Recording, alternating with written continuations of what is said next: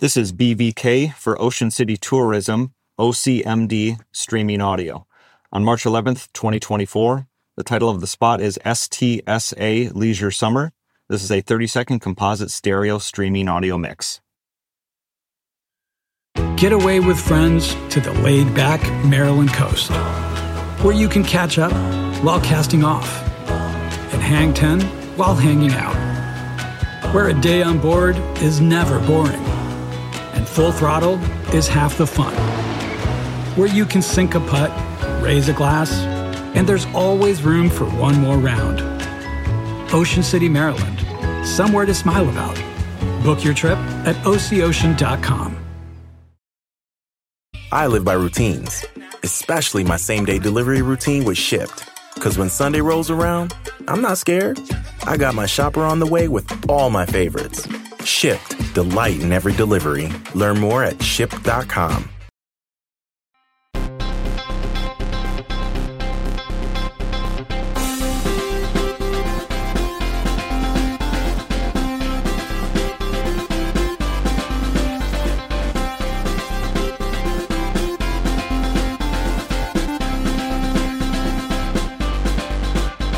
Welcome to Pod Save America. I'm John Favreau. I'm Dan Pfeiffer. On today's show, Republican cancel culture comes for the Cheneys.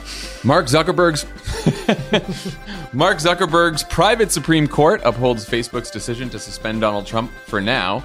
And new census figures show that an increasingly diverse electorate may not help Democrats as much as the party has hoped. Then, Senator Elizabeth Warren is here to talk about her new book, Persist, and whether she has a plan to deal with Joe Manchin. But first, check out the latest episode of Hysteria, where comedian, activist, and stepmom Lindy West joins to talk all things motherhood with the crew. Check it out and subscribe to Hysteria wherever you listen to your podcasts.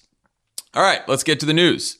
Liz Cheney, the third-ranking Republican in the House with one of the most conservative voting records in Congress, is on the cusp of losing her leadership post for the mortal sin of admitting that Donald Trump lost the election, tried to steal it, incited a violent insurrection when he failed, and probably shouldn't run again, nor should anyone who tried to help him overturn the results. In response, the twice impeached, one-term loser called her, quote, a warmongering fool who has no business in Republican Party leadership. And House Minority Leader Kevin McCarthy, who makes Paul Ryan look like he has a steel spine, has reportedly decided to do Trump's bidding and orchestrate a vote to strip Cheney of her title as conference chair. The news broke shortly after McCarthy was caught on a post-Fox and Friends hot mic saying this. I think she's got real problems. I've had it with it's, I've lost confidence. I've had it with her. I've lost confidence. Dan, here's what the man who Donald Trump nicknamed My Kevin was saying about the former president just 4 months ago. The president bears responsibility for Wednesday's attack on Congress by mob rioters. A few days after that, Mike Kevin and 145 other House Republicans voted to keep Liz Cheney as conference chair. Now it seems like they have the votes to get rid of her, a process that could start next week. What changed? The political wins, ultimately. I mean, Kevin McCarthy is not a leader by any stretch of imagination. He is not smart. He is not brave. He is not a policy expert. His one political skill that has put him at the top of this pile of festering idiocy that is the Republican Party is he has a great sense of where the political winds are going and the ability to get there about 1 nanosecond before everyone else.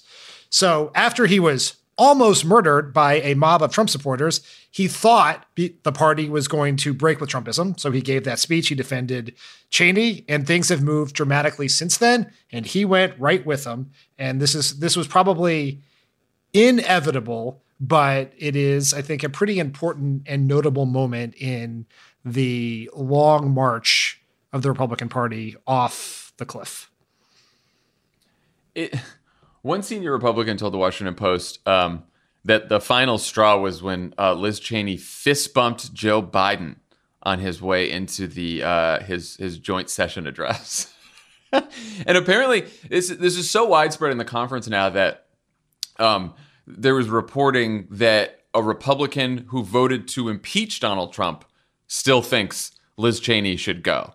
it's like they think that she is embarrassing the whole party because she refuses to say that the election was stolen. That's where the Republican Party is now.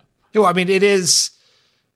I mean, we've known this for a long time, although many in the media, particularly the reporters who cover Capitol Hill, willfully try to avoid this fact. But conservatism is not an ideology, it's an identity. And the barrier of entry to be a conservative is your willingness to adopt racially motivated conspiracy theories for the purpose of maintaining minority rule in this country. And the fact that Liz Cheney was unwilling to do that thing means she cannot, not only can she not be in Republican leadership, she can't really be in the Republican Party. She probably would lose a primary if she had it. She will probably not run again after this. And she will be cast out to go, do whatever former Republicans who don't like Donald Trump do. Let's say that Kevin McCarthy, instead of the spineless moron that he is, was a profile in courage and decided to try to do everything he could to protect Liz Cheney from being ousted as the conference chair. Do you think he could have gotten away with it? No, he couldn't. I mean, this is where the party is going. It is no, there has not been a speaker in the Republican Party in decades who was actually in charge. The inmates run the asylum. And that is how it has been. So was the case with Boehner, was the case with Ryan, case with Denny Hastert, and so forth. And so, he is only as strong as a majority of his members are in backing him, and they all back Trump. That is where the energy in the party is, and that's where the leadership is going to be.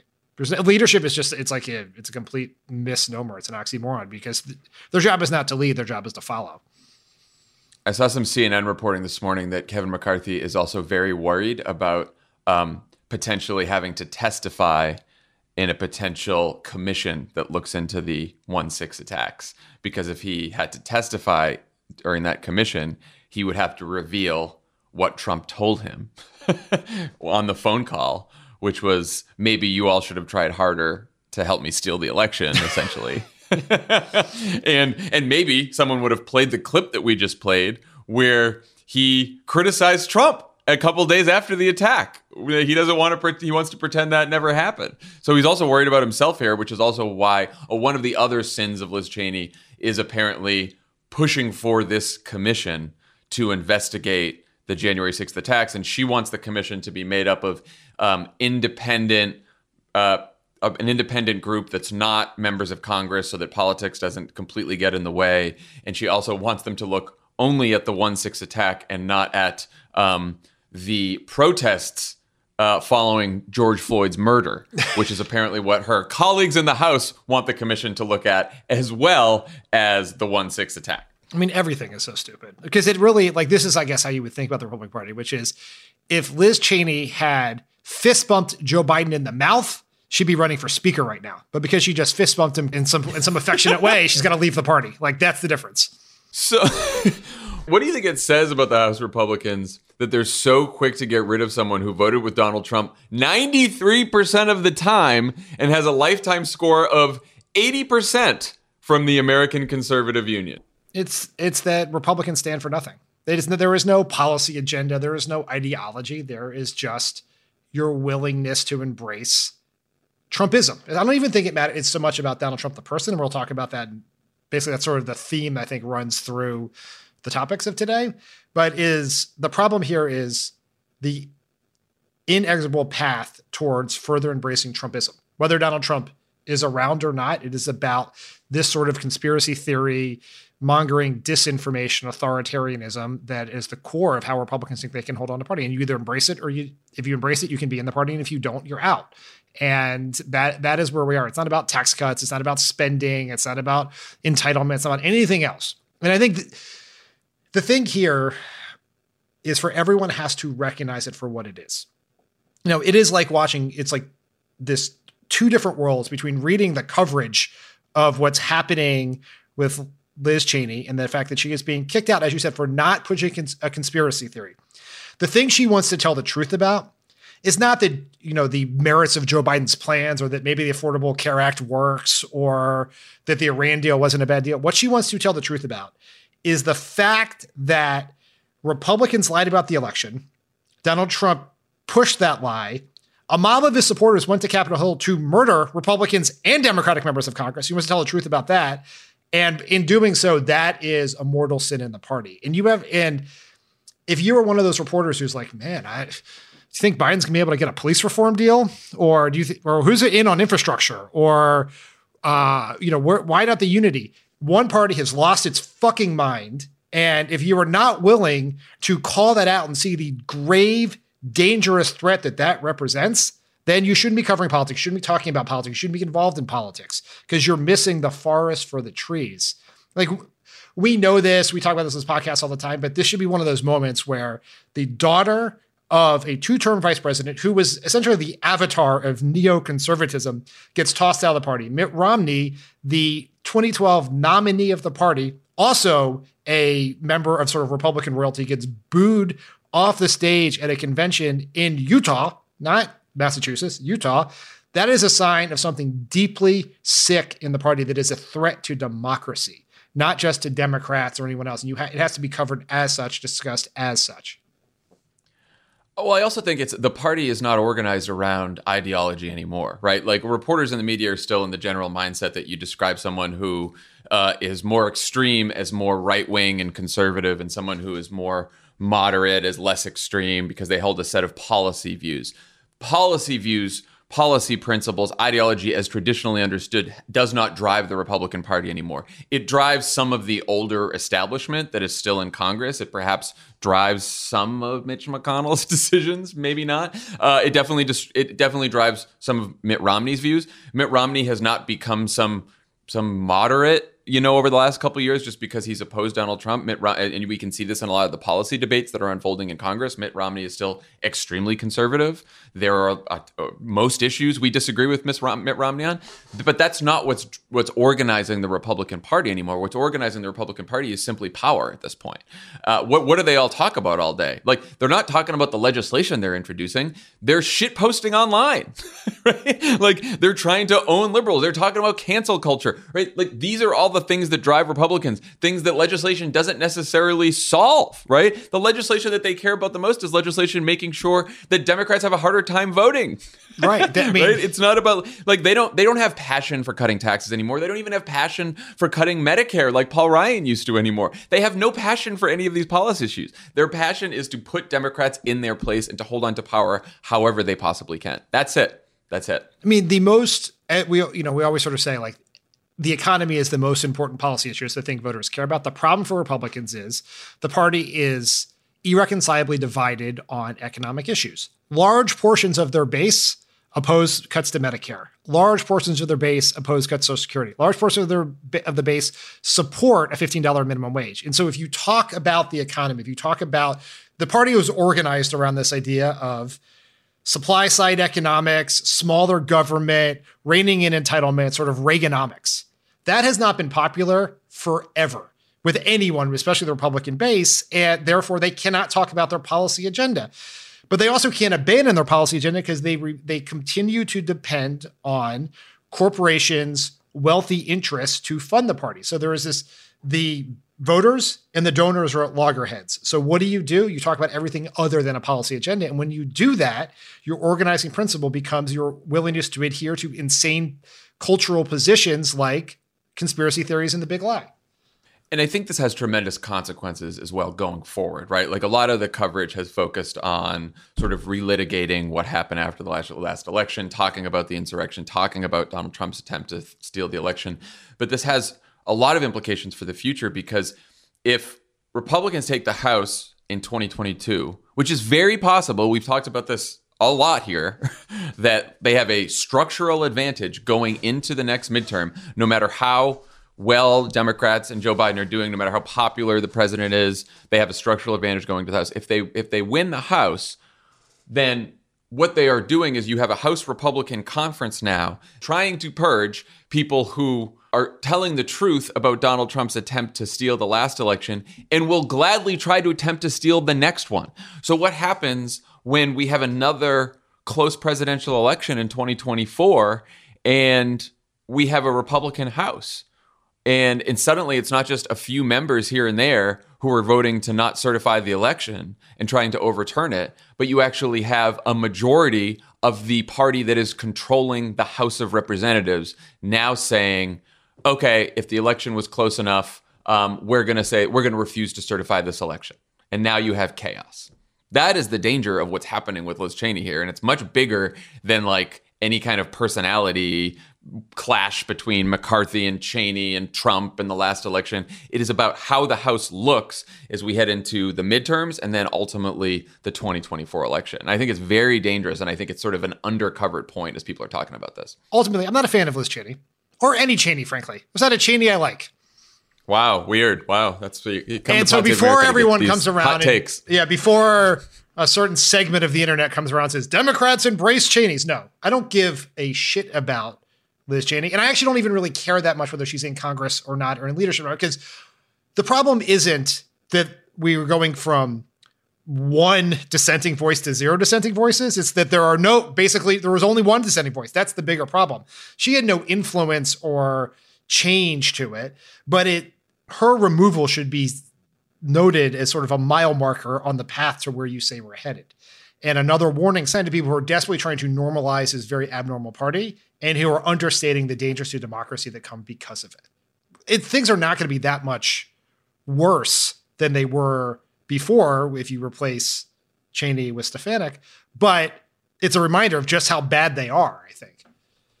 It's the difference between running against Republicans with abhorrent policy views who are willing to accept the results of an election they lose, or running against Republicans with abhorrent policy views who are not willing to accept the results of an election they lose. That's the that's the difference. And like you said, you don't have to love Liz Cheney. We have to be running against Republicans with abhorrent policy views that will accept the results of an election. Otherwise, this whole thing fucking falls apart. It's not that hard to understand. Republican leaders from Trump on down want to replace Cheney with New York Congresswoman Elise Stefanik. She's not nearly as conservative as Cheney. In fact, she's more of a moderate who only voted with Trump 78% of the time. But, of course, like we just said, the only 3 votes of hers that really count are the 2 votes against impeachment and the 1 vote in favor of overturning the election. Stefanik checks all 3 of those boxes, and she also happens to be one of the absolute most shameless politicians in a party where that attribute is the price of admission. I'm a big fan, Dan. How about you? Yeah, I mean, really a emerging star in the Republican Party. She is the biggest fucking phony. I mean, Elise Stefanik. First of all, I know people who knew her at Harvard. She was friendly with Pete Buttigieg at Harvard. She's part of that class. She was a moderate. She had like co-authored an op-ed with Jean Shaheen once, right? She's just a moderate person. Like, what does it say about the Republican Party that a moderate Harvard grad decided that her best career move was to try to help Donald Trump steal an election? I mean, it says everything about the Republican Party. Think about, just as always, to understand what a politician is going to do, you got to look at their incentive structure. Barack Obama won her district in 2012. Donald Trump won it by double digits in 16 and 20. Then you add on top of that she had this sort of moderate persona. She had no real juice in the Republican Party. She got a lot of like profiles from Politico and others, but in terms of actual power and influence, basically none.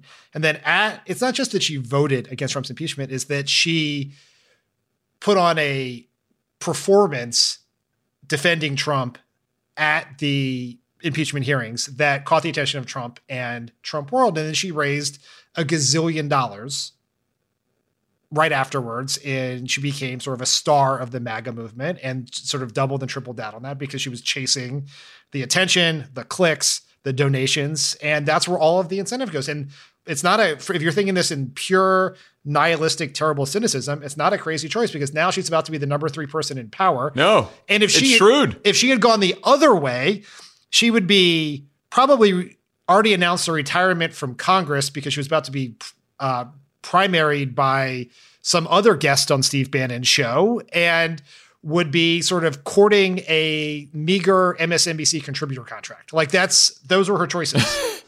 No, I mean, look, there's a number of MAGA stars that have completely drank the Kool-Aid and believe all this stuff, right? They 100% on the Trump train.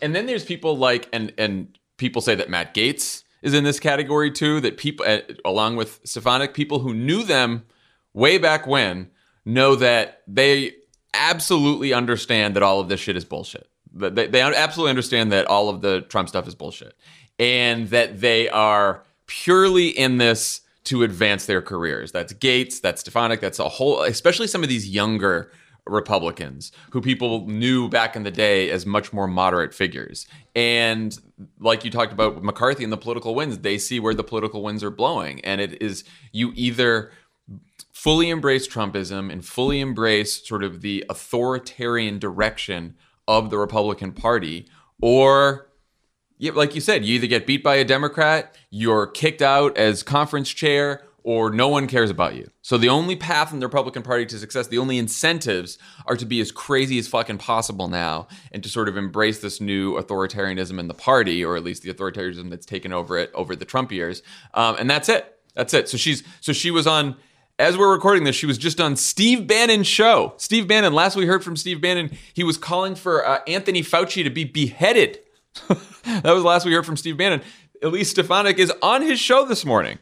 She was out there saying that 1 in every 4 votes in Fulton County were fraudulent in Georgia. 1 in every 4 votes. That's what she's saying. She knows better than this.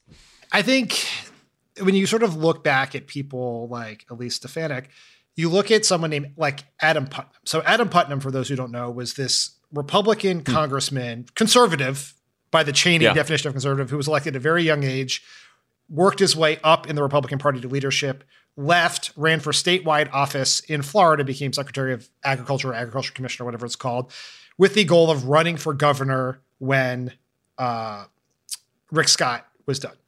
He had the support of all the establishment. He had his whole career, his whole life to run for governor of Florida. He was a Trump skeptic establishment Republican, conservative, Heritage Foundation conservative. Ron DeSantis runs one ad where he basically sucks up to Donald Trump, does this ad where he teaches his kid how to say MAGA and all this other stuff. Trump endorses DeSantis. Adam Putnam's career is over. So you're Elise Stefanik, you're a young person trying to make a career in the Republican Party. You look at that and you say, I got one choice and one choice only, and that is to embrace Trumpism, or I'm going to end up doing something else. And that is where we are. It's sort of it's about more than her. It's about where the party is going, where all the incentives push it. Yeah. So one thing that is slowing Trump down is the fact that he's been banned from most social media platforms.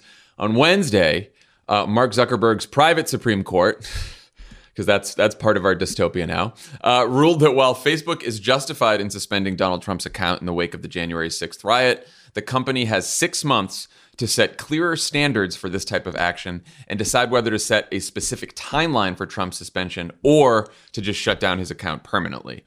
The Oversight Board, which Mark literally calls his Supreme Court, we're not just making a joke here, is a Facebook-funded 20-person global committee of experts in areas ranging from free speech to human rights and journalism.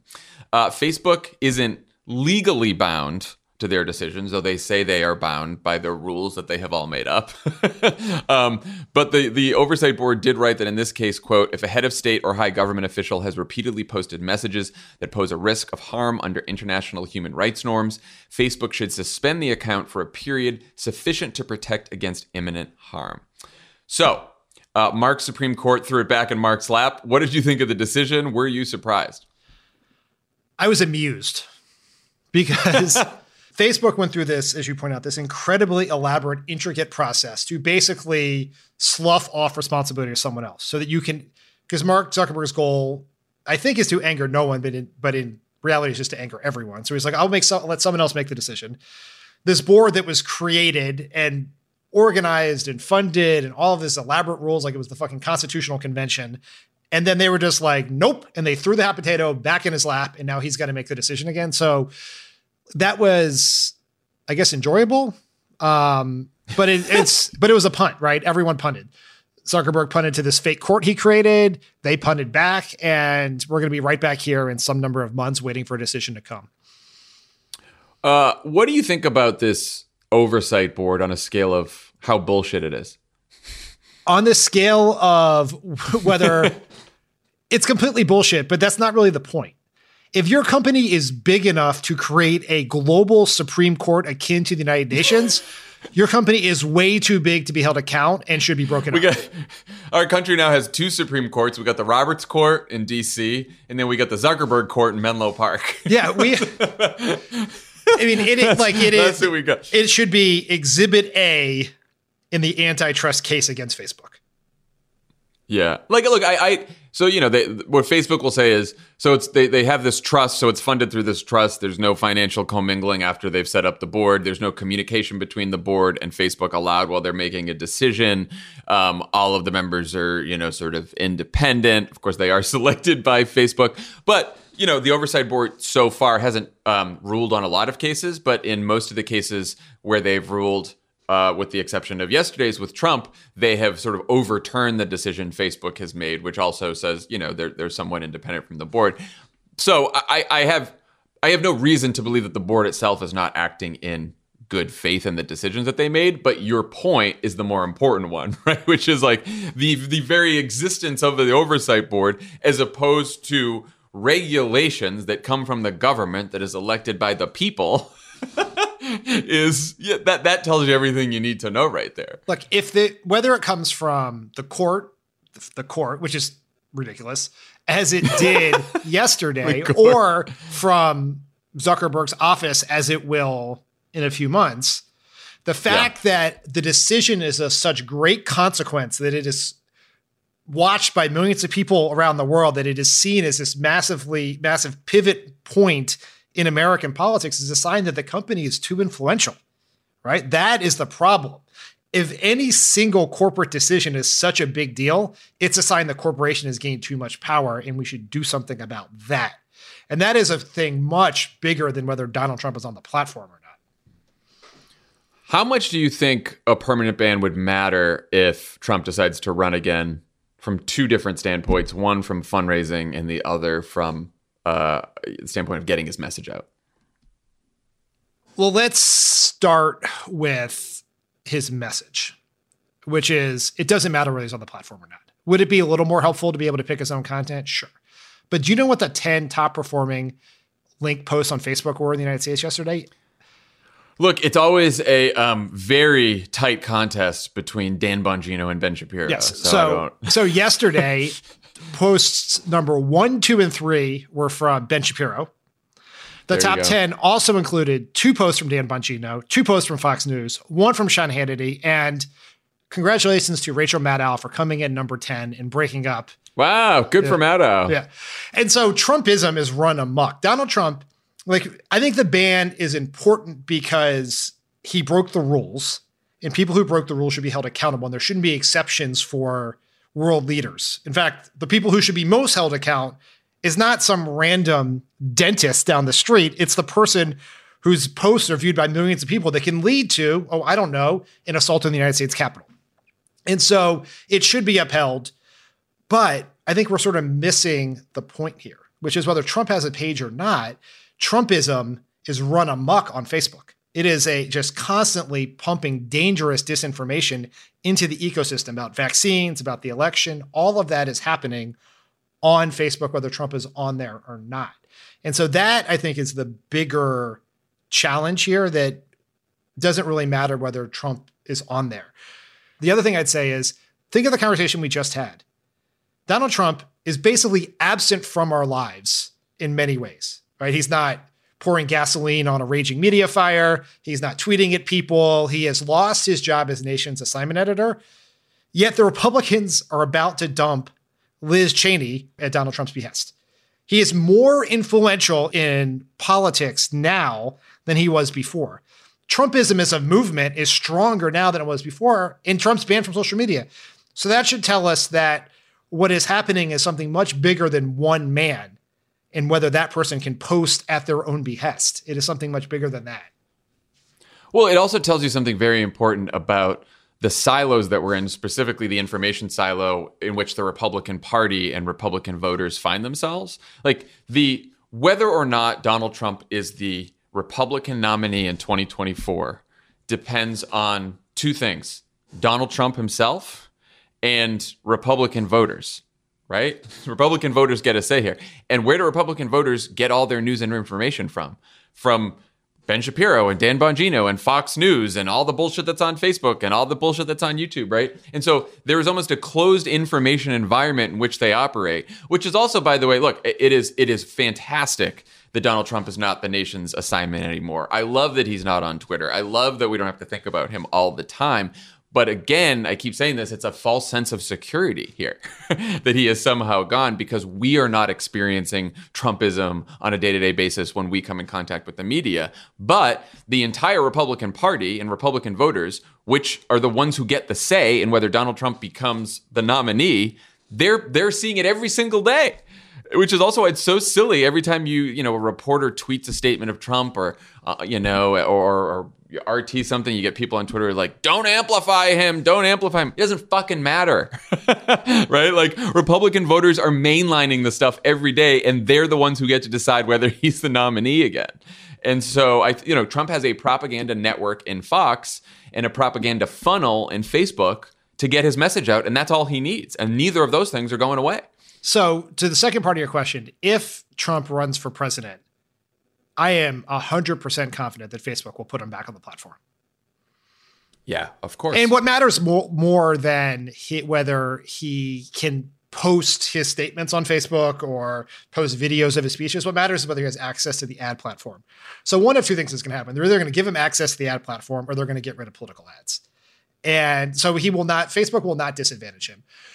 When you look at all the various things that Facebook did and that to help Trump, refusing to fact check ads, basically giving him dispensation after dispensation, they're always doing things in favor of Republicans.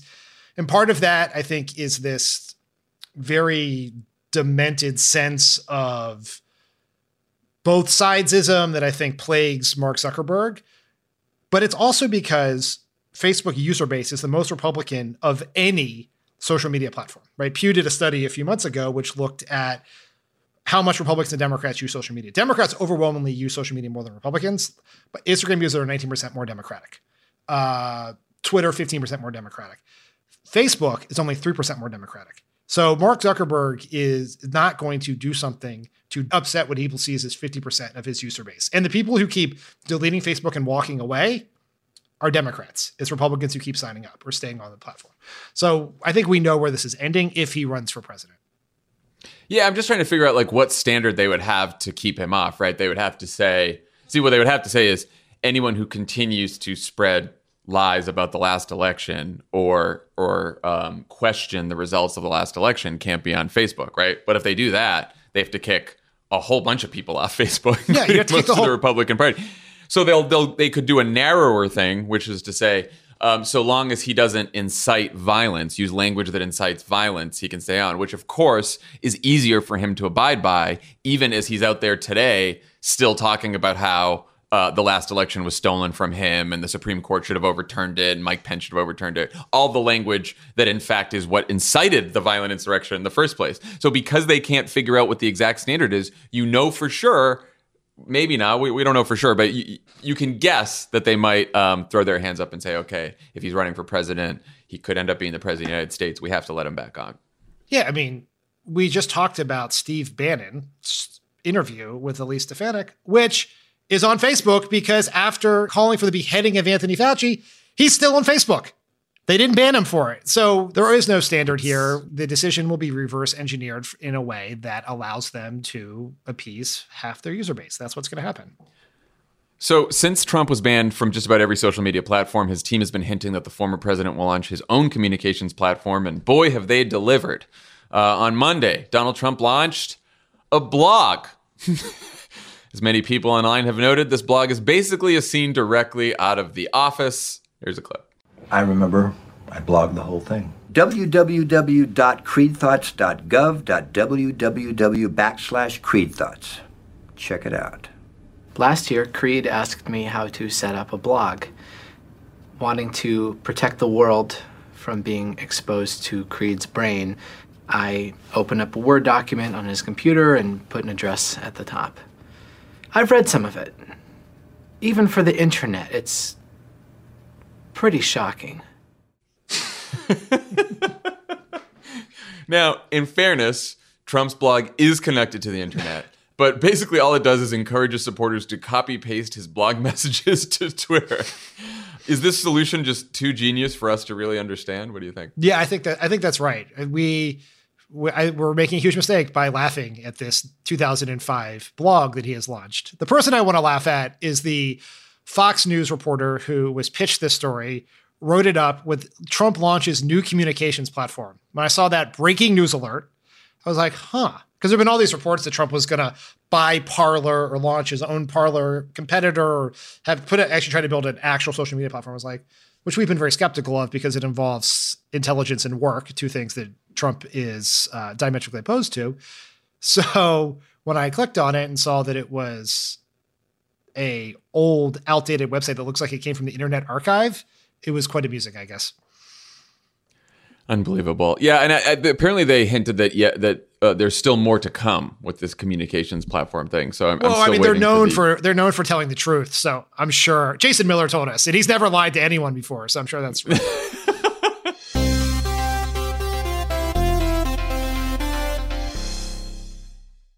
Hey there, Brenda. It's Carol. Exactly. So which leg are we operating on? You mean arm? It's all connected. Asking the right question can greatly impact your future. Are you sure you're an orthopedist? Actually, I'm a Sagittarius. Especially when it comes to your finances. Do you have a question? Are you a certified financial planner? Yes, I'm a CFP professional. CFP professionals are committed to acting in your best interest. That's why it's gotta be a CFP. Find your CFP professional at letsmakeaplan.org.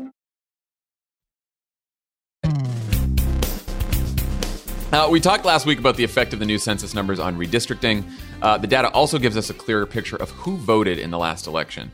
Nate Cohn has a New York Times piece this week that argues the census data reveals two important points about our current political landscape. First, voters of color make up an increasing percentage of the United States electorate. That is thanks mainly to the growing share of Latinos, Asian Americans, and other non-black multiracial voters. That is why the electorate is diversifying, because of those groups. Second, this increasing racial diversity isn't doing quite as much to help Democrats as liberals hope, or to hurt Republicans as much as conservatives fear.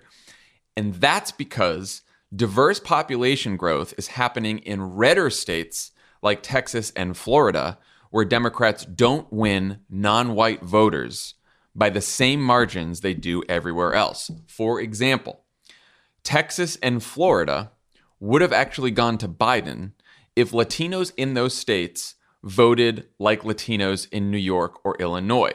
What do we mean by that? So Latino voters in Texas and Florida, much like white voters in Texas and Florida, are more conservative than Latinos in New York or Illinois, just like white voters are more conservative than white voters in New York and Illinois. Now, did Joe Biden still win the Latino vote in Texas and Florida?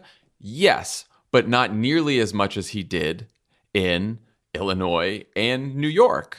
Now, of course, like white voters in Texas and Florida still voted for Donald Trump by huge margins, right? That was like the big reason that he won. But the point that Nate Cohn's making from the data is that Latinos and non-white voters in general in some of these redder states, these redder swing states, happen to be more conservative, which is why the diversifying electorate is not helping Democrats like they thought. Cohn also argues that while increased racial diversity probably provided Biden's winning margin in Arizona, Nevada, and Georgia, the main reason he won states like Pennsylvania, Michigan, and Wisconsin, which haven't grown more diverse over time, is because Trump actually lost ground among white voters between 2016 and 2020. So the interesting thing there is if Biden had just won Arizona, Nevada, and Georgia, which he did win because of a more diversifying electorate, or at least that's what really helped him in those states, that still wouldn't have been enough to carry to win the presidency because of the Electoral College. You still would have needed Pennsylvania, Michigan, or Wisconsin in that scenario. And the reason that Biden won that is because he made up some ground with white voters. Do you think, Dan, that Nate's read of the data is correct here? And if so, what are the implications? I mean, it is certainly correct in the prism in which he's discussing it. I think you can't have this conversation without acknowledging what Nate Cohn is really saying is that within the constraints of our anti-democratic political system that disproportionately awards power to white voters who disproportionately support Republicans, Republicans are doing better than they thought.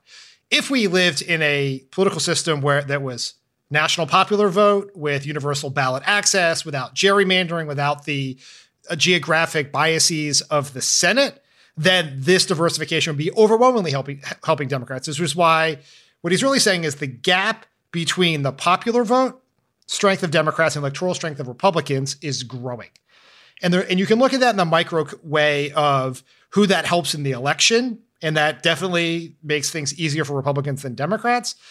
But you're missing, in that case, the much bigger point, which is our democracy is being further strained as it's becoming easier and easier for a shrinking, mostly white conservative minority to elect people in a country defined by a growing, progressive, diversifying majority. And that's the bigger issue here that I think you just have to acknowledge when you have this conversation, is that we are accepting a premise of elections with voter suppression, with gerrymandering, and with an electoral college, which obviously is very hard, if not impossible, to change, but is deeply problematic.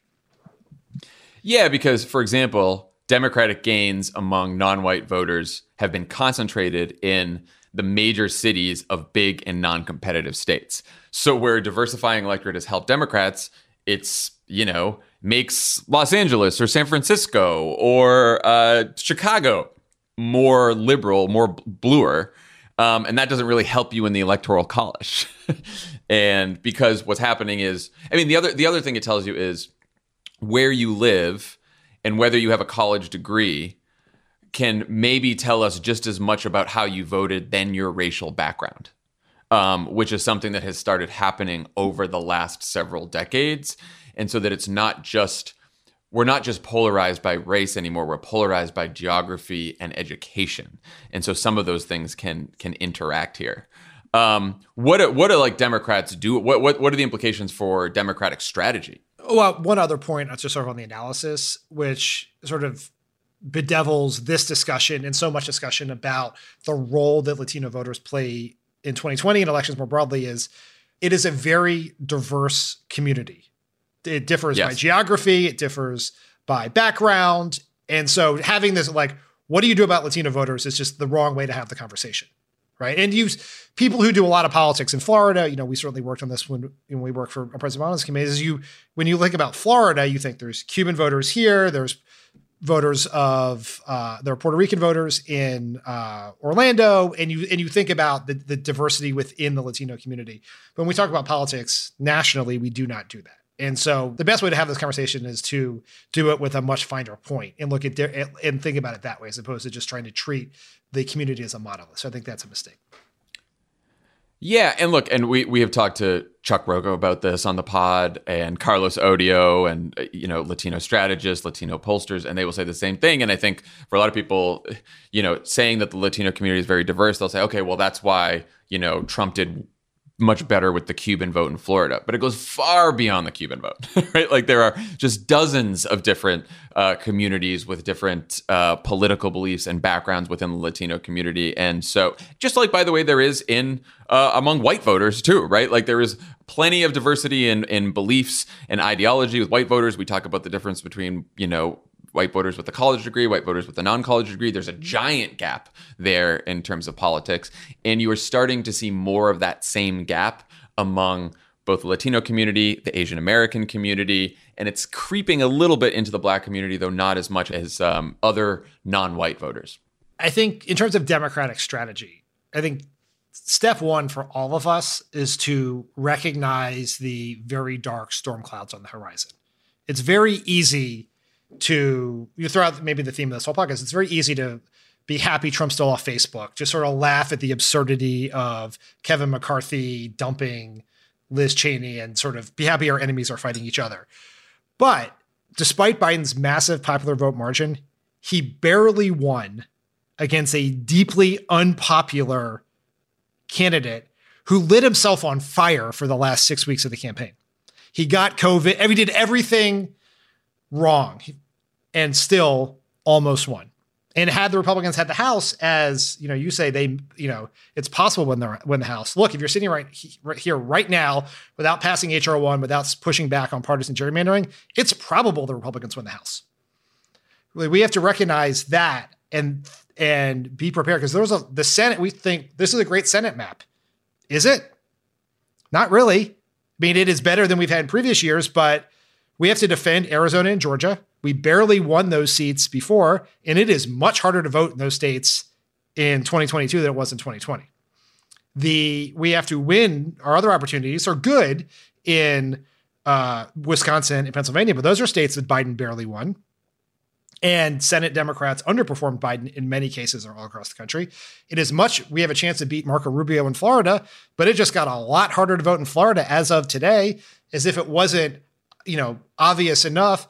Ron DeSantis signed this bill live on Fox and Friends. Like, that is what is at play here. And so we have to do, I think, sort of three things here, none of which are easy. And I'm not saying the Biden White House, the DSCC, others are not fully aware of this. They definitely are. We have to pass H.R. 1. I don't have a great plan for that, but we have to pass it.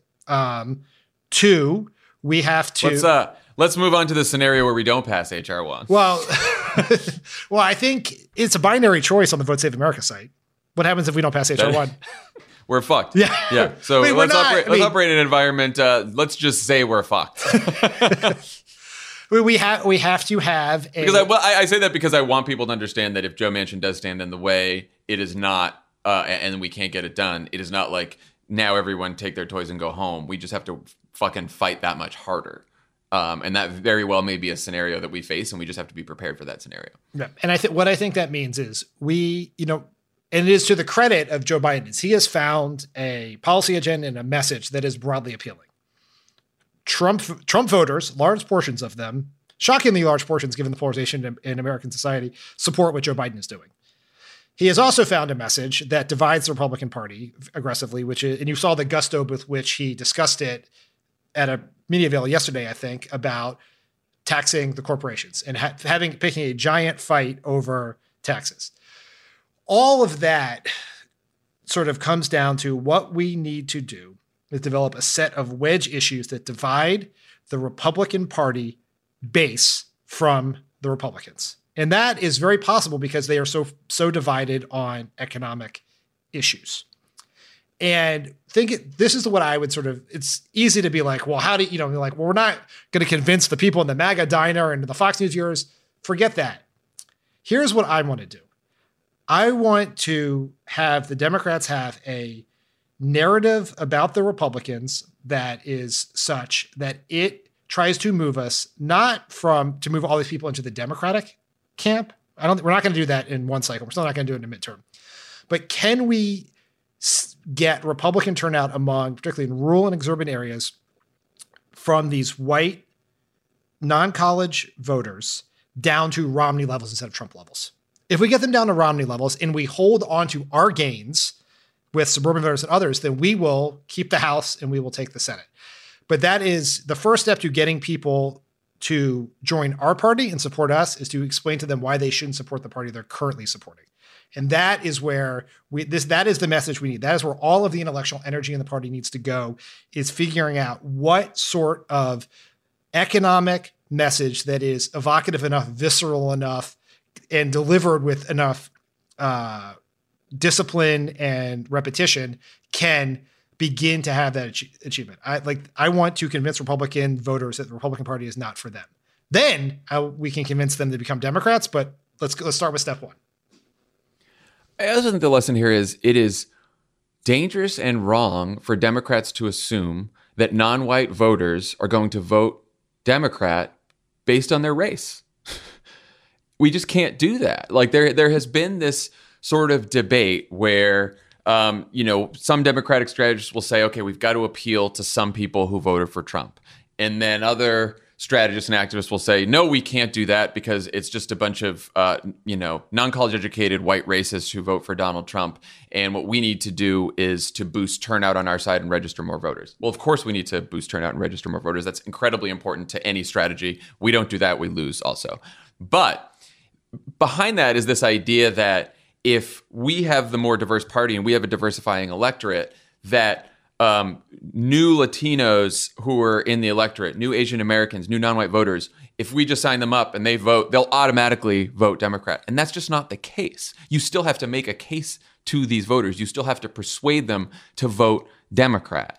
And the fact is, as we've seen from this data and from the last election, as you go further south, as you go into these Republican states, you get more conservative attitudes from some non-white voters. Now, are Democrats still winning the Latino vote? Yeah, they're still winning 65% of the Latino vote, probably they did in 2020. That's great. Latinos in general are still voting Democrat. That's fantastic.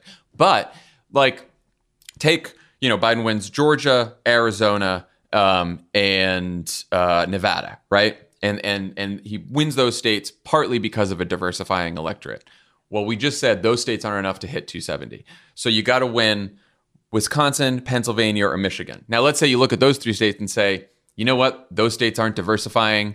It's too hard. There's too many non-college white voters here, the Republicans. We just can't persuade them. They're just too Trumpy. Let's give up. So what's the next state you have to win to get to 270? Then you got to win Texas.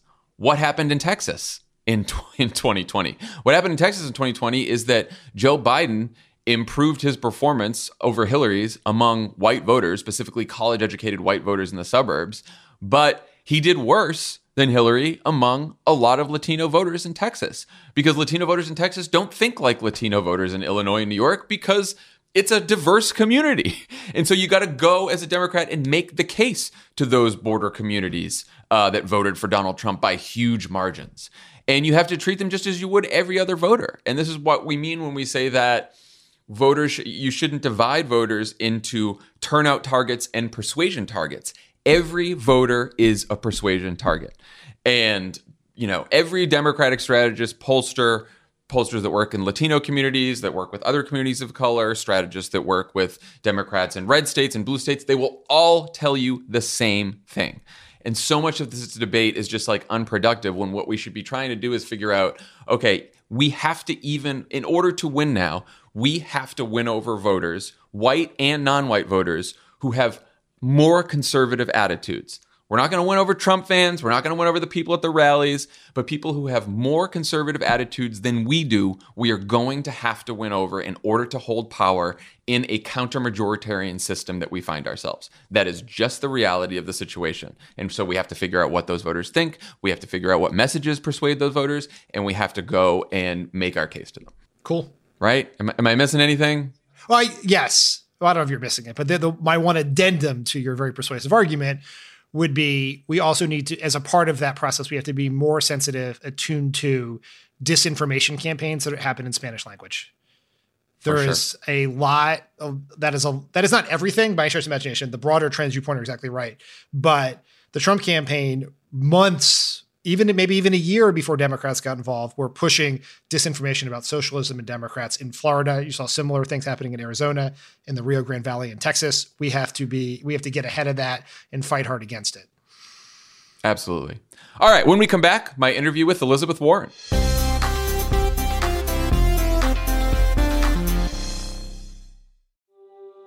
Explore the world's hidden wonders on the Atlas Obscura podcast.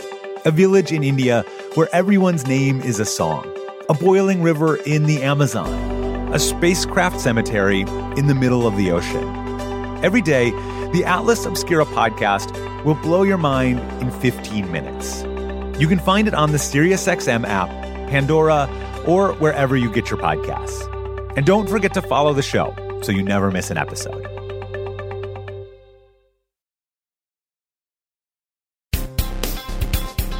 I'm now joined by the senior senator from my home state of Massachusetts, a longtime friend of the pod and author of the new book, Persist, Elizabeth Warren. Senator, welcome back. Thank you. It's good to be back, John. It's good to have you. You write a lot about your presidential campaign in this book, which I was particularly interested in because I voted for you. Oh, thank you. Yeah. And I voted for you in the California primary when it looked like you weren't going to win, because I just believed you'd make the best president. But as you say in the book, a lot of voters in 2020 were focused on electability, which for you boiled down to two incredibly frustrating questions. Can a progressive win, and can a woman win? Have you thought about, because I've thought a lot about this, how future presidential candidates can either change or overcome that dynamic? Yes. And let's talk about how, and let's ground it in where we are right at this moment. You know, you have to stop to remember the 2020 primary was really run in 2019. Mm-hmm. And what's happened since early 2020? A pandemic, a racial reckoning, an armed insurrection. We now have a new president, and we have passed the biggest rescue package in the history of the nation. Mm-hmm. Very much like in 2008, the lesson was when things are all shaken up, when things are breaking apart, there's the opportunity for change. People are no longer in the, well, this is how it's always been. Now they're willing to try what else do we need to try to do here? I think that all that's happened in the last year has changed the world for all of us. But I think it's also changed where progressives are in this world. Think about it this way. Joe Biden, in the general election, ran on a very progressive agenda. Mm. He ran on an aggressive role for government. Did that surprise you? No, it didn't, because it met the moment.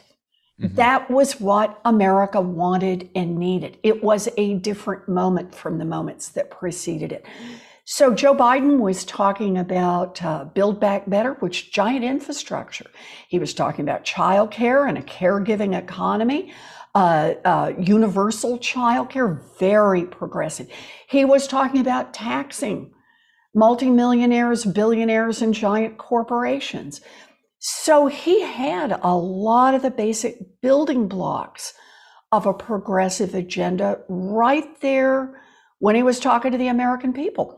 He then gets elected and goes full on in that first rescue package, which, by the way, included $40 billion for childcare, included money to go straight into our public schools. He had already put in place suspending student loan debt payments, which is a $5 billion a month click.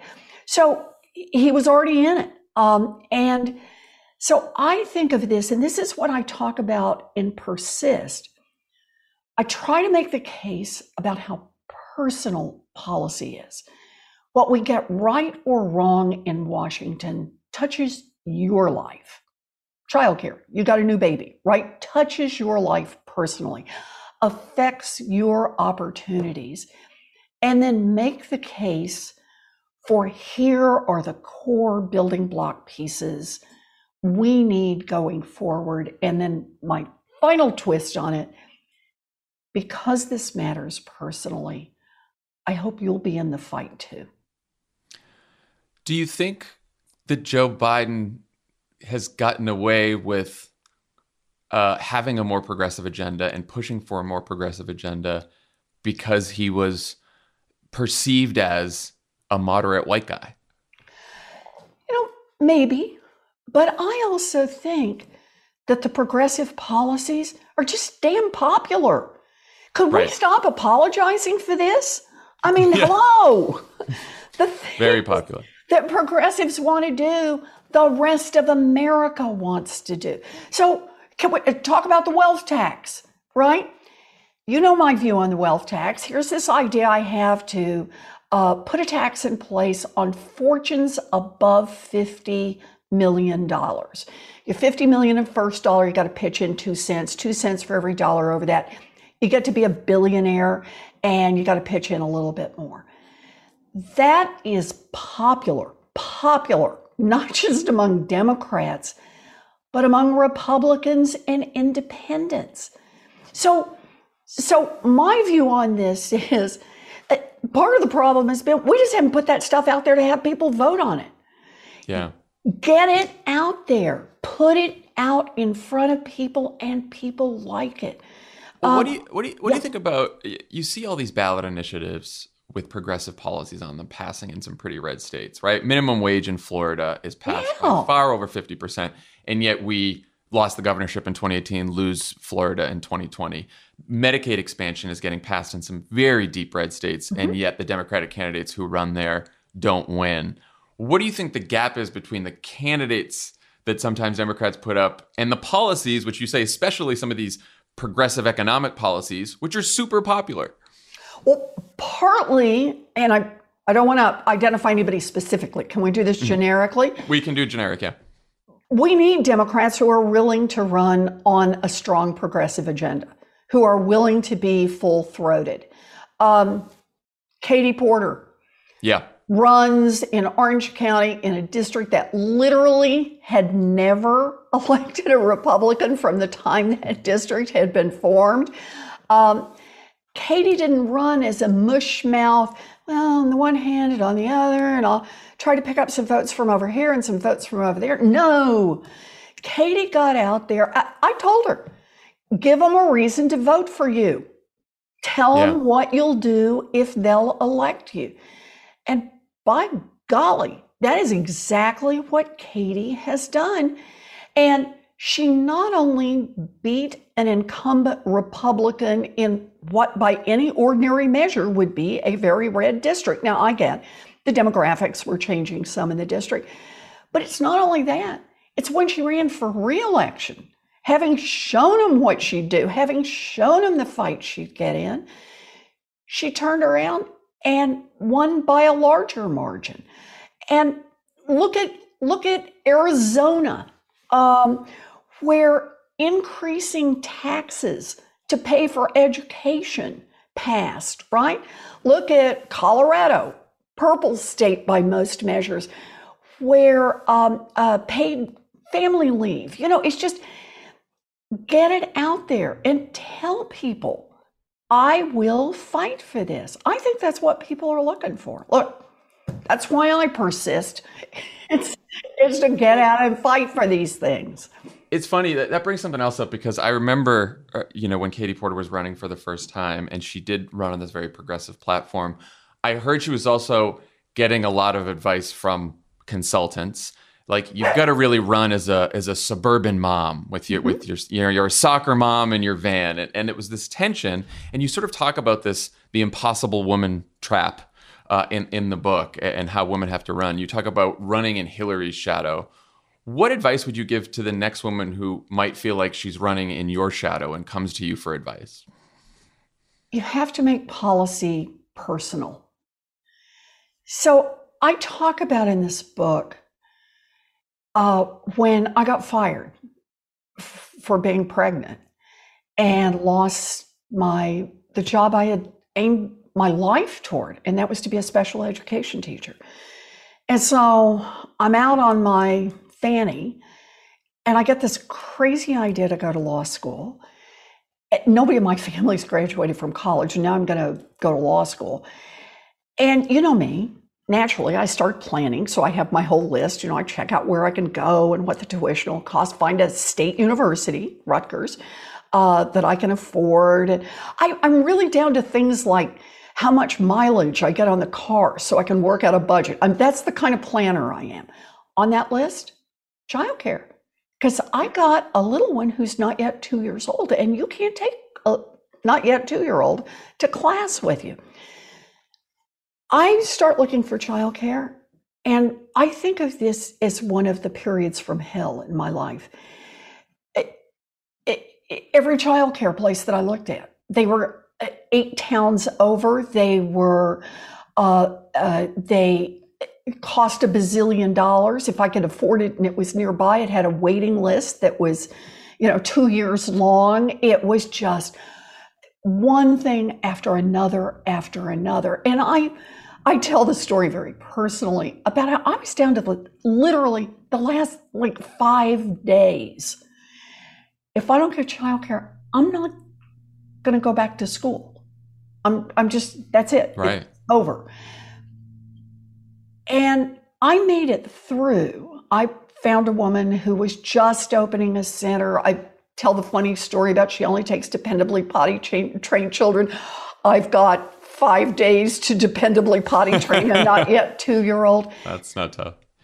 But I tell this story to give an honest account of how hard it can be, but also to try to inspire more women to run, to get them in, because the fight for childcare is one as a nation.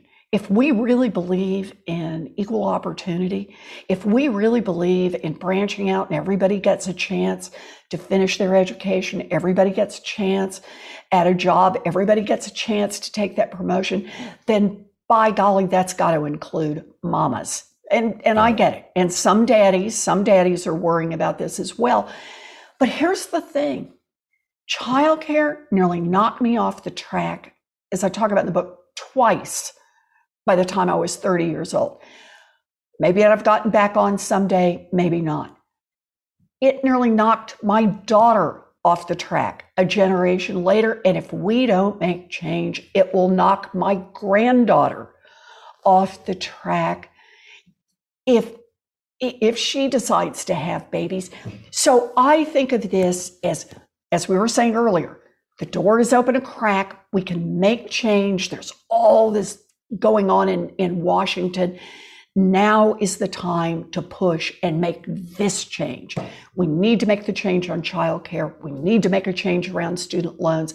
We need to make a change around wealth tax. We need to make it personal so that we can make those connections for people, get more people elected, because we say these are the changes we will make. And they're not abstract. These are changes that will touch your life. So 2 big ways to make change right now. President has executive authority, and then there's Congress. Let's start with the president. You've been pushing Biden to cancel $50,000 in student debt. Do you believe he'll do it? I'm sure hoping so. I'm pushing. Chuck Schumer is pushing. You know, Chuck has been a terrific ally. Yeah. He is a true believer. Ayanna Pressley is pushing. And the nice thing about this, everybody's pushing. It's the reminder, canceling student loan debt is good, obviously, individually, but good for our country. It is a racial equity issue as well.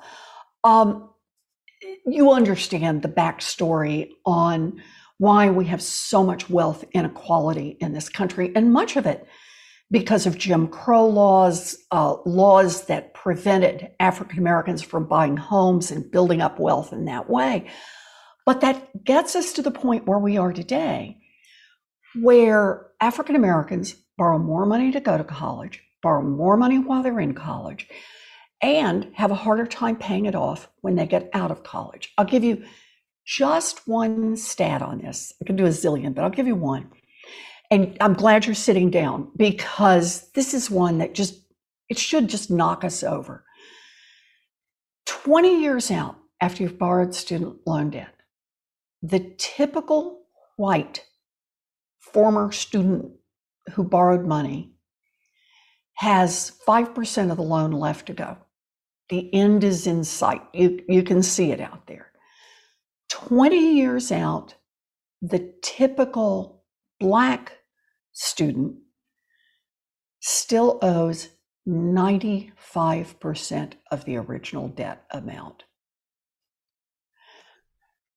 It will be there until, for many of them, they die.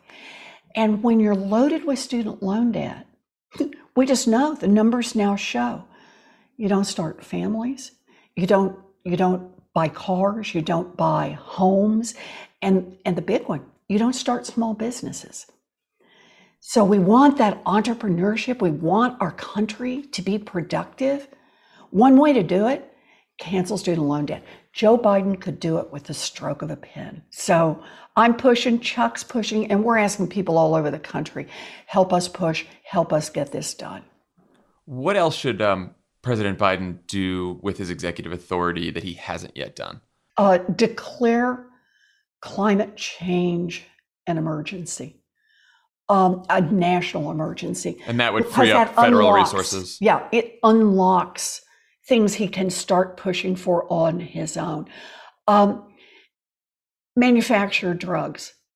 The federal government has the power on so many of these drugs to just step in and put out contracts to manufacture them. You know, the same way we put out contracts to build battleships.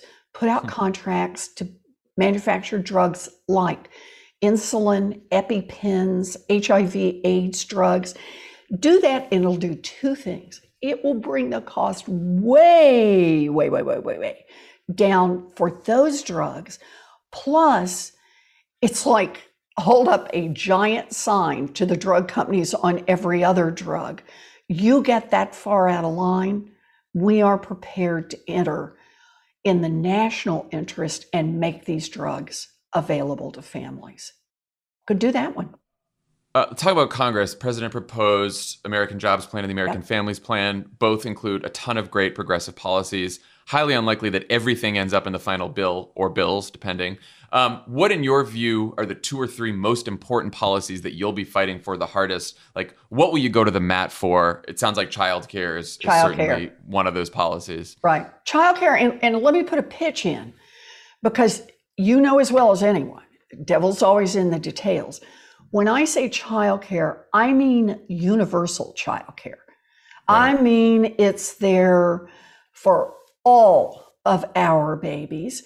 And look, as your income goes up, there's a copay. So I want to make sure that any parent who wants to put a child into childcare will have access to do it. If your income's higher, you'll have to pay up to 7% of your total income, but it's available to you. I also want to put in a pitch, if it's not too deep in the woods. One of the things back and forth around childcare has always been done in this country to the extent there's been federal support, which has been way too small, along the lines of a work requirement. So you got to fill out this paperwork even to find out if you can get your kid into one of these centers. And my view on this is that's just backwards. We should not be doing that. We don't ask parents when they send their kid to 3rd grade, are you working? Right. Or are you just trying to finish your education? Or are you just trying to start a business? Well, can you bring us some documentation? No. We say we're going to make this available to all 3rd graders because we think it's a really good thing for kids to have this chance to go to 3rd grade. I feel the same way about when they're 3 years old and when they're 2 years old. You know, you probably are looking into this now, you know, since you've got Charlie, but yeah. Parents who can afford it, even if they have a stay-at-home parent, often are putting their children in, they may call them play groups or, you know, baby time or whatever they call it. It starts early. It starts earlier than I ever imagined. Yeah. Exactly. But you know why it starts early? It's because we've come to understand brains better than we used to, development better than we used to. Getting, for example, 18-month-olds and 2-year-olds into a place where there are other toys and lots of color and noise. It helps build vocabulary. It helps children get socialized. It helps children learn to control themselves. These are good things. Indeed, we call it childcare. And dang, I get it. After the pandemic, you know, that parents are like, please get someone to give us some care. But it's education. And we need to invest in our littlest Americans. We need to make that investment in them and make it high quality, affordable. And I'll add one more pitch. We do this. It's not only good for the babies and good for the mamas and daddies. It's good for the child care providers. The economics, think for just a minute about the economics of running child care centers. Half of America lives in a child care desert, meaning there are 1 or 0 child care facilities available. Waiting lists on average stretch out what feels like forever. Why doesn't the supply ramp up on its own? Where are all my perfect markets, friends? And the answer, parents can't afford it. Right. So the economics of providing high quality childcare is you can't afford, most families, to pay what it would really cost and work. So we don't ask parents to pay the full cost of third grade, we should not ask them to pay the full cost of pre-K or 2-year-olds. Yeah. So I want to get this money in and then raise the wages of every childcare worker and preschool teacher in America. You know, notice what you called that infrastructure bill. You remember the title of it when you started? Yeah, the jobs plan. Jobs plan. It's not the infrastructure plan. This has been driving me nuts, Senator. Exactly. But here's what really gets to me about it. Most of the time when they're talking about jobs, they're talking about construction jobs. And I'm all for it. Right. Let's plenty of other important jobs, though. But there are other important jobs. We invest in childcare. We are also investing in women's jobs because women are the principal childcare providers, principally women of color. And right now, what most women are making in childcare, they'd be better off to go be a cashier at McDonald's. And in fact, that's why there's a lot of high turnover in the field. Let's make this a real profession that pays. And we could do that by making an investment as a nation. And again, you want to look at ways to lift up families, to help create more economic security for the working poor. Here's a way to do it. So, it's about $4 trillion worth of spending between the two of these plans. The Republicans, they've got their deficit complaints and then they got their tax complaints, which don't even match with each other. But I was wondering yesterday, as the talk about inflation started picking up with Treasury Secretary Yellen's comments, our good pal Larry Summers is concerned about inflation too. What's the argument when inevitably Republicans start opposing this plan with a new excuse, which is, inflationary concerns, prices are going up everywhere? What do you say to that? No, they're not. So can we just start there? And they have yelled wolf / inflation. How many times now? I think they were yelling that 40 years ago, right? It was just, this has been their standard response. And it just hadn't happened. And if it does start to happen, Janet Yellen has got a lot of tools to deal with it. We are well prepared. We have an arsenal to deal with it. So, A, let's take a deep breath on that. B, over and over, when the Republicans want to cut taxes, they don't worry about debt. They don't worry about the deficit. They don't worry about inflation. Nothing matters except cutting taxes, which they tell us will pay for itself, which it never does. And that's what the data now show. Yeah. So I'm a little tired of hearing the Republicans run two of the same old tired arguments. Shame on them, and shame on us if we listen to them. But I want to make a third point, and that is we do need revenue. And I mean this generally. It's not that you have to tie it to one thing, because they only want to talk about taxes when we're starting to put things forward. I just want to say in general, we need to do more revenue. Wealth tax. Wealth tax, and here's my fave. Wealth tax combined with a real corporate profits tax. That is a tax on book income, not your after you ran every scam through the tax code, on what you're reporting to your shareholders and to the public and basing your CEO pay on. A 7% tax for corporations that report more than $100 million in profits. And third leg on the stool, nearly double the IRS budget with the instructions that money goes into enforcing tax laws for millionaires, billionaires, and giant corporations. It does seem like the Biden administration wants to do that last thing. That's right. In fact, we're getting pieces of all of this. My job, push for more. Right. We do those three things, just those three things, not all the other kind of pieces, which I may very well support. But the point is, those three things alone will raise us about $6 trillion over 10. That's enough money for the infrastructure, enough money for the caregiving, and there's still a couple of trillion left over. So, can we talk about what the hell we're going to do with Joe Manchin and the filibuster? Do you have a plan for that?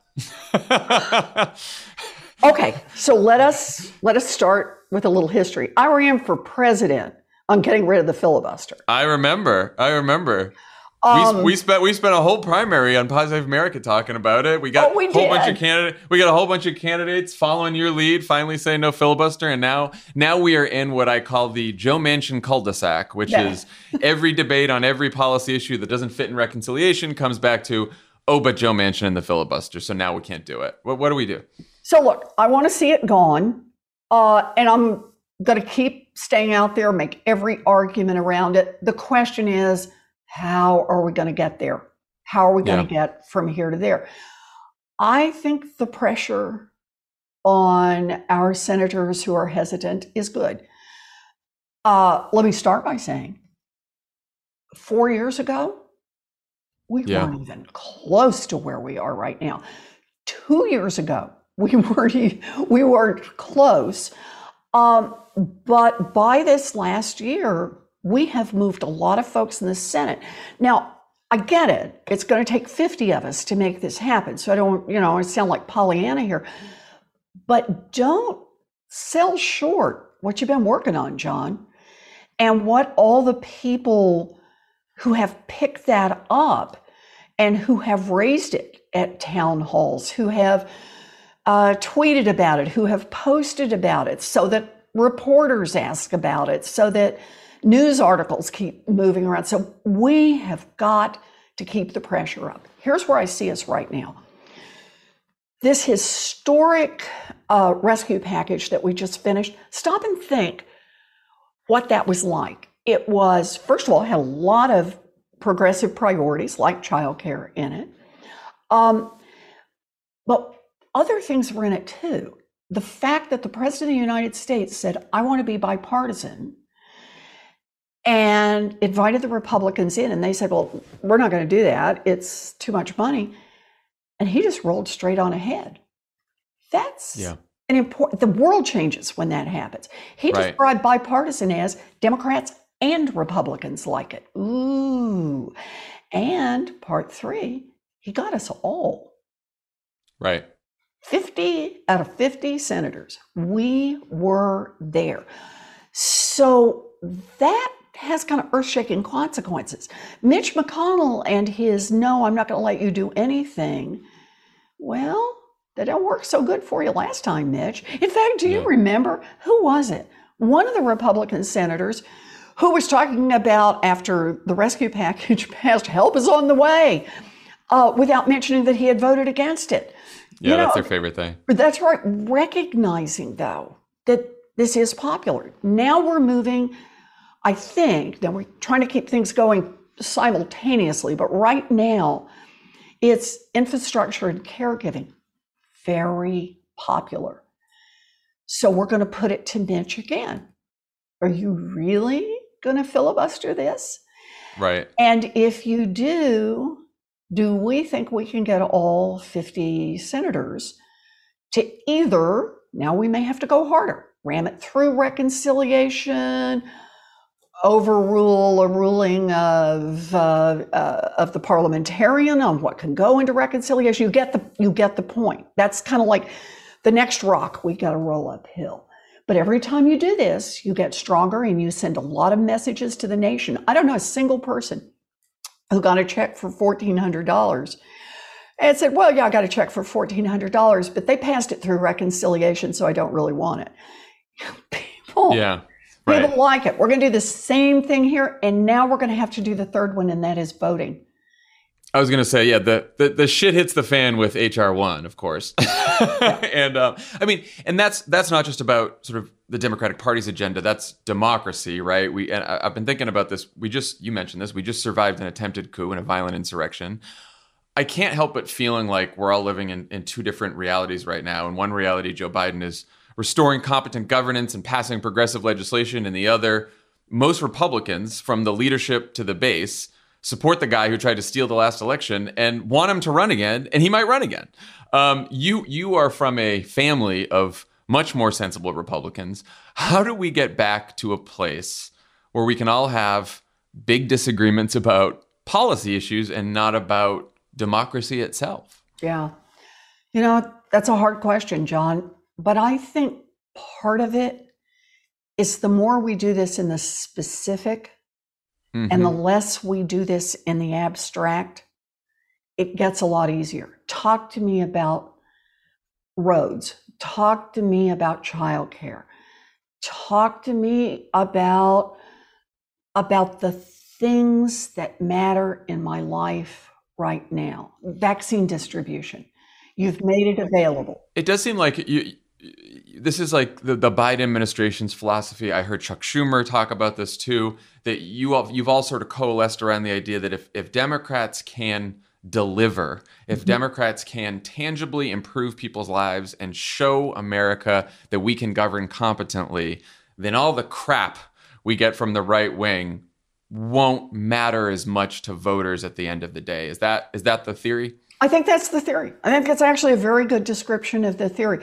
And look, it's scary what's happening over on the right wing. And it is, like you say, just a whole alternate reality, but for a narrower set of people. So right now, for me, it's about, and I think for most of my colleagues, what can we show you in concrete, incontrovertible terms? This is what a government can do for you. We can get those vaccinations out. If you want them, you can keep yourself and your family safe. Boy, that goes a long way on the credibility spectrum. Yeah. If you need some help financially, we've got a way to get some help to you. And that's why I go back to this notion that we were talking about earlier, because I talk about it a lot in the book. That's why I believe that this is a moment for change. That over this last year, in this pandemic, we have decided we want a government that at least is on your side. We want a government that is willing to look at racial inequality and say, yeah, it's there, and we can make some changes to make it better. We want a government that says, we want to make it easier for you to get to work. We want to make it easier for you to be able to buy a home. We just want to create more opportunity for you. We're not just trying to run this country for a handful of showboat billionaires. We're trying to run it for all of America. One of the huge challenges that we face is disinformation and propaganda. You spent a lot of time in your campaign taking aim at both Fox News and Facebook. The Facebook Oversight Board just decided that they upheld Trump's suspension from Facebook, although it led to Trump's former chief of staff complaining and saying, well, some members of Congress are now looking at breaking up the company, which you, of course, proposed during the primary. Are you going to have some Republican allies in this fight now for breaking up Facebook? I may. So look, I'm glad not to have to get up every morning and, open my phone to see what the latest is from Donald Trump. But think about what this means. Facebook has become bigger than government. They have something they call a Supreme Court. Wait a minute. What elected officials confirmed those guys? Where were the public hearings on who ended up on that Supreme Court, and that they get to decide a question like who has access to talking in America or any other part? Look, I think Trump should be banned, but the issue is that these companies are way too big and way too powerful. And that's true for Facebook, for Amazon, for Google. Let's do our list here. And the reasons, let me just do real quick, it's both. It's a set of economic reasons. Look at a company like Amazon. Watch their business model. They run two businesses simultaneously, basically. One is a platform, right, where buyers and sellers who want to buy online come together. Great. The second is they compete with the sellers. So you run, John's Premium Pet Food and are doing a great job. They're scraping information out of every single transaction. They let you take all the risk of the startup, test out the idea, do the proof of concept. And then when they see you're making real money, say, oh, I get it. We're going to do John's Premium Pet Food, only it's John with an H. Move it up to the front, move you back to page 7 and scoop in the profits and crush the small business. You can do one or the other. You can be the umpire in the game or you can have a team in the game, but you don't get to do both at the same time. So there's a lot of economic reason for breaking up. Facebook, there should be competition among different alternatives, just like there are for phone carriers. You can keep your same phone number, but you can decide to move to different carriers and you can shop for price or maybe for privacy. So there's strong economic reasons for breaking them up, but there are also strong political reasons. They've got too damn much political power. Do you see opportunities for progress in breaking them up or at least sort of limiting their power over the next 4 years? Sure. And the number one thing that gives me optimism here is we already have antitrust laws on the books. Mm-hmm. We, I hope, are going to have a Department of Justice that is willing to enforce those antitrust laws. Now, you know my view, personnel is policy. Let's get a really good assistant U.S. attorney for antitrust who really is willing to take on the giants. But it's there. This is something, you don't have to get this through Congress. Now, are there some things Congress could do to tighten up the laws and to, overturn some bad court decisions? Sure. But for openers, let's just pick up the antitrust tools that are already there in law and let's start using them. Last question before I let you go. A few weeks ago, a man you admire very much, Dwayne "The Rock" Johnson, said he will consider running for president. You've previously said you thought this was a great idea. Does he have your endorsement? Well, it feels too early to endorse. But all I can say is, be still my beating heart. There you go. I heard you say on NPR that you're not looking to be president right now. Any chance you might change your mind in the future? I had to Joe ask. Biden is running for president. He's running for re-election. My job is to help him succeed as president. I wrote Persist to focus on what we need to do while we have this opportunity. Think next 100 days. That's when we can make the changes that would last for generations. Absolutely. Thank you for joining so much. Please give Bailey my belated birthday wishes. I saw the video of him posted with the full burrito in his mouth. That's right. Did he eat the whole thing? Of course. And then good. Slept for about 3 days. Oh, that's a good birthday. Yeah. Thank you so much, Senator Warren. The book is Persist. Everyone go check it out. It's a fantastic book. Thanks for coming by PSA. Thank you. Thanks for having me, John.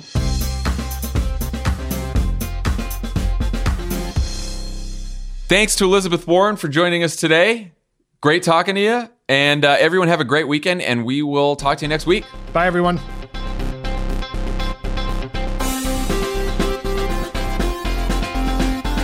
Pod Save America is a Crooked Media production. The executive producer is Michael Martinez. Our senior producer is Flavia Casas. Our associate producers are Jazzy Marine and Olivia Martinez. It's mixed and edited by Andrew Chadwick.